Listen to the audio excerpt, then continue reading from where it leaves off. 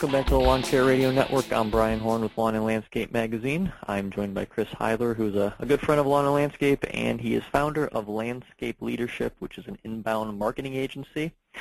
Chris, thanks for joining me today. Thanks, Brian. Appreciate it. Glad to be here again. Yes, we are going to talk today about marketing agencies and SEO vendors, and you're going to get into a little bit of the difference between the two, but you know, contractors, they might try to improve their marketing online or try to improve their SEO on their own. They can't do that. So now the next step is hiring somebody to do it. So Chris, can you talk a little bit about the difference between the two? And then part two of the question, what should a company expect from these agencies and how much should they expect to pay? That's always the big question. How much are we going to pay? Yep. Yeah, so first let's differentiate between the two. So there are, you'll hear the word full service marketing agency.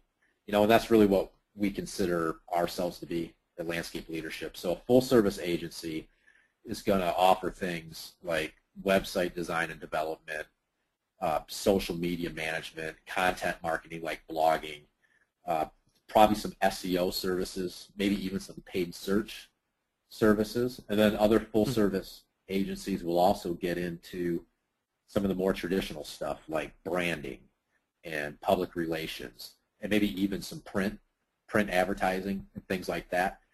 That's a full-service agency. And then you'll have, these vendors, you'll hear them called SEOs, or maybe SEO providers or SEO vendors, which focus, specifically on the SEO side, and maybe they handle a little bit of paid search advertising. So there's a difference between those two. I find most companies in our industry, they usually start out by working with an SEO provider versus working with a full service agency. So there's a difference between those two. So obviously there's going to be a difference in what you spend. Okay, right. So your budget really depends on a couple of things, okay? It depends on your objectives, like what are you trying to achieve, and also how aggressive you're trying to achieve those objectives.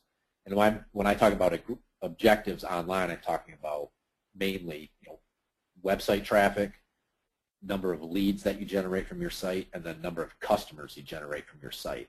So how aggressive do you want to be in improving these numbers? All right, so your budget has to reflect how aggressive you want to be. Okay. And a little bit depends also on how much are you doing in-house already. If you hire an agency, are they going to do everything for you, or are they just going to be kind of like a support to your in-house team? So that's going to impact budget as well. But talking about real numbers, probably expect to pay, I would say, at least $500 a month, $500 or more for just SEO services. If you're going to retain a full service agency on a monthly basis, you're probably looking at spending at least $1,500 a month. Obviously, that can go up. Just depends on the deliverables. You pay $1,500 a month, you can pay $5,000 a month, right? Just depends. Right. But if you really want to move the needle and consistently increase your traffic to your site and increase the number of leads you generate, increase the number of customers, you're going to need to spend at least that $1,500. Okay. Now the next question is, how do you know you're getting what you paid for? How do you know what you're getting paid for? Or how do you know you're getting what you're not getting ripped off? You're paying this company. I mean, I'm guessing the contractor who's using the service is using it for a reason because they have no clue. So they're going to pay. They have no clue about SEO or anything. So they're going to pay $1,500. How do you know you're not getting ripped off? Yep, great question.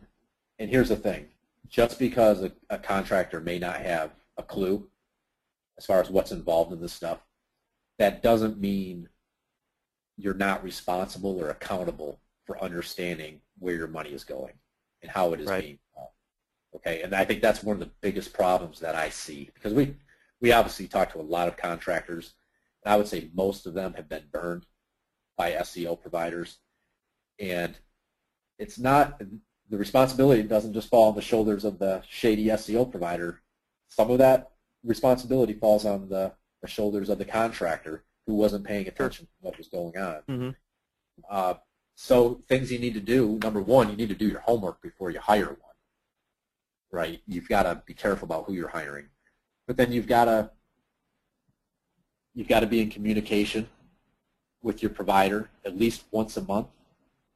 You need to be getting reports from them on a monthly basis that include the metrics that are important to your business. Okay, you can't just get a report with a bunch of numbers that really aren't meaningful. You need your provider to report on what is most important to you. So if you're looking for increasing your, Google ranking, you want to be the first landscaping company to come up in the Montana or city, say in the Tampa Bay area. You want to be the first company. Then you need to report, and you need to go research yourself, Google your company, and see what you get. Yeah, but that's not a good metric to go by. I think a lot of companies fall for that. They'll get approached by an SEO firm saying, hey, we can boost your rankings for this search word or this search query. We'll get you to #1 for all of these keywords. Don't fall for that. If a company is offering you that, that's a red flag. You should walk away.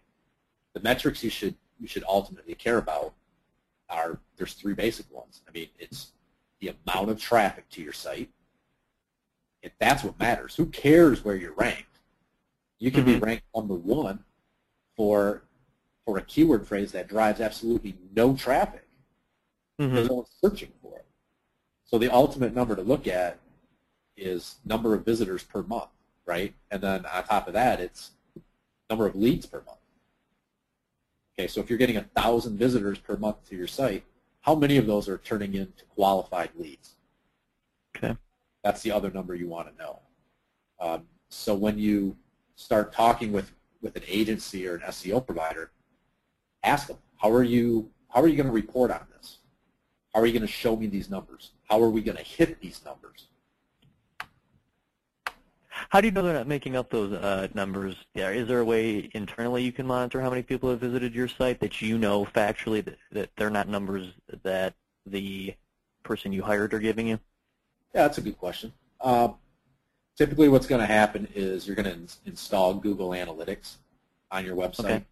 All right? And your provider will have access to that. You want to make sure that they give you access to it as well, so you can actually go into the analytics account and see what's going on. It's not difficult to go in there and get a glimpse at what's happening. It shouldn't be overwhelming. So what I would do when you start working with the provider, have them take you into that account and kind of show you around a little bit and teach you what to look for. Have them spend a little bit of time educating you on that. So yeah, you can get the report from them, but then you can also go into the account and look at that as well. And to clarify, just because it's Google Analytics, that's giving you total numbers of everyone who's visiting. It's not just people who found you through Google. You can do that in Google Analytics, right? But this is everyone who's on your site. Yeah, exactly. Google Analytics is going to show you all of your traffic sources. It's going to show you the number of visitors from organic search. It's going to show you the number of visitors from social media, from any email marketing. It's going to show you the number of visitors from any paid search that you might be doing. What questions should they ask? Have we sort of covered that already, or are there other questions that contractors should ask when hiring these agencies?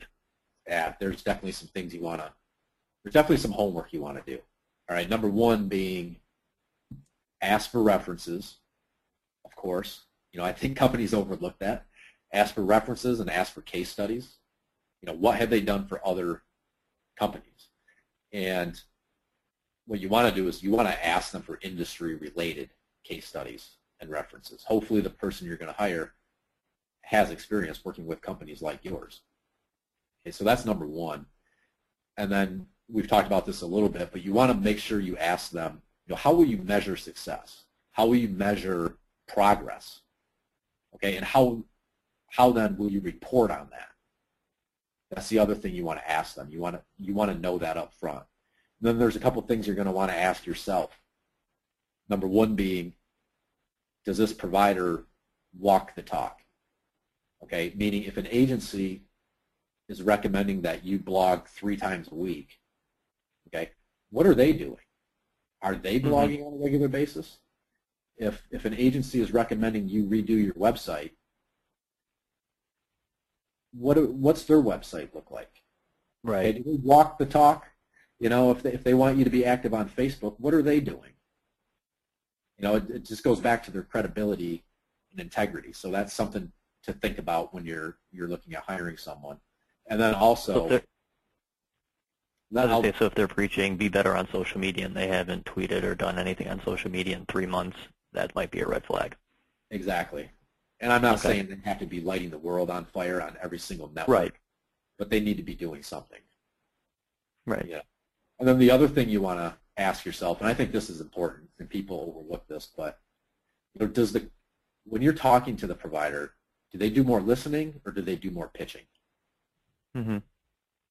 Are they actually interested in learning about your business and how they can help your business, or are they more interested in just trying to sell you, a $500 a month package? Right, which is true in any business, actually. Yeah. Anytime you're dealing with customer service, yeah. Exactly. So, consider their the sales process and how they're dealing with you. If they're doing more pitching than listening, again, that's a red flag, and I think you just walk away. And then you mentioned you should be checking in about once a month, or they should be checking in about once a month with you with reports, and then just explaining what they've done and how they're meeting the goals that you set for them. Yeah, and I think probably any agency you work with they'll probably do this a little differently, but like with our clients, we typically meet one-on-one once a month, and we'll go over, what we call our scorecard. We'll go over the report from that previous month. We'll look at the key metrics, and then we'll talk about, okay, what we're going to do the next month. So that's a meeting that you want to have once a month. And then you might even want to have a meeting on a quarterly basis where you talk about more big picture things. Right. What are some of the challenges or opportunities that are, on the horizon. But you definitely want to talk and look at reports once a month. We've got a few minutes left. I wanted to get 2 more questions in for you. Where should someone look for an agency like this? How do they find one? Even find one to start questioning? Yeah, that's always the other big question. So in an ideal world, you're going to want to find a local company, who's in your market and who also has experience working with companies in our industry. That's an ideal world. It's very difficult to find someone like that. So what I always suggest is I would lean towards the agency or the provider who has experience in the landscape industry. Okay. I think that experience trumps an agency who's in your local market. That's just my opinion. So I think you start there. I think you want to try to find the agency or provider that has experience in your industry, and then I think you've got to lean on some of your trusted advisors, like businesses you trust, peers Sure. that you trust. Talk to them. Who are they working with? Who have they worked with? And I think you just have to you've got to do a lot of research. You've got to do your homework. You can't just, talk to the 3 companies that call you on the phone offering their services. You've got to go out and find them. Right? You can't rely on the people just calling you. Do you have an example, I don't need names or anything, where a client has told you a story where they just got completely duped? Off the top of your head, can you think of an extreme one where an agency was just ripping them off? This isn't too extreme, but here's an instance we had. A client came to us. Prior to working with us, they were paying a company $500 a month.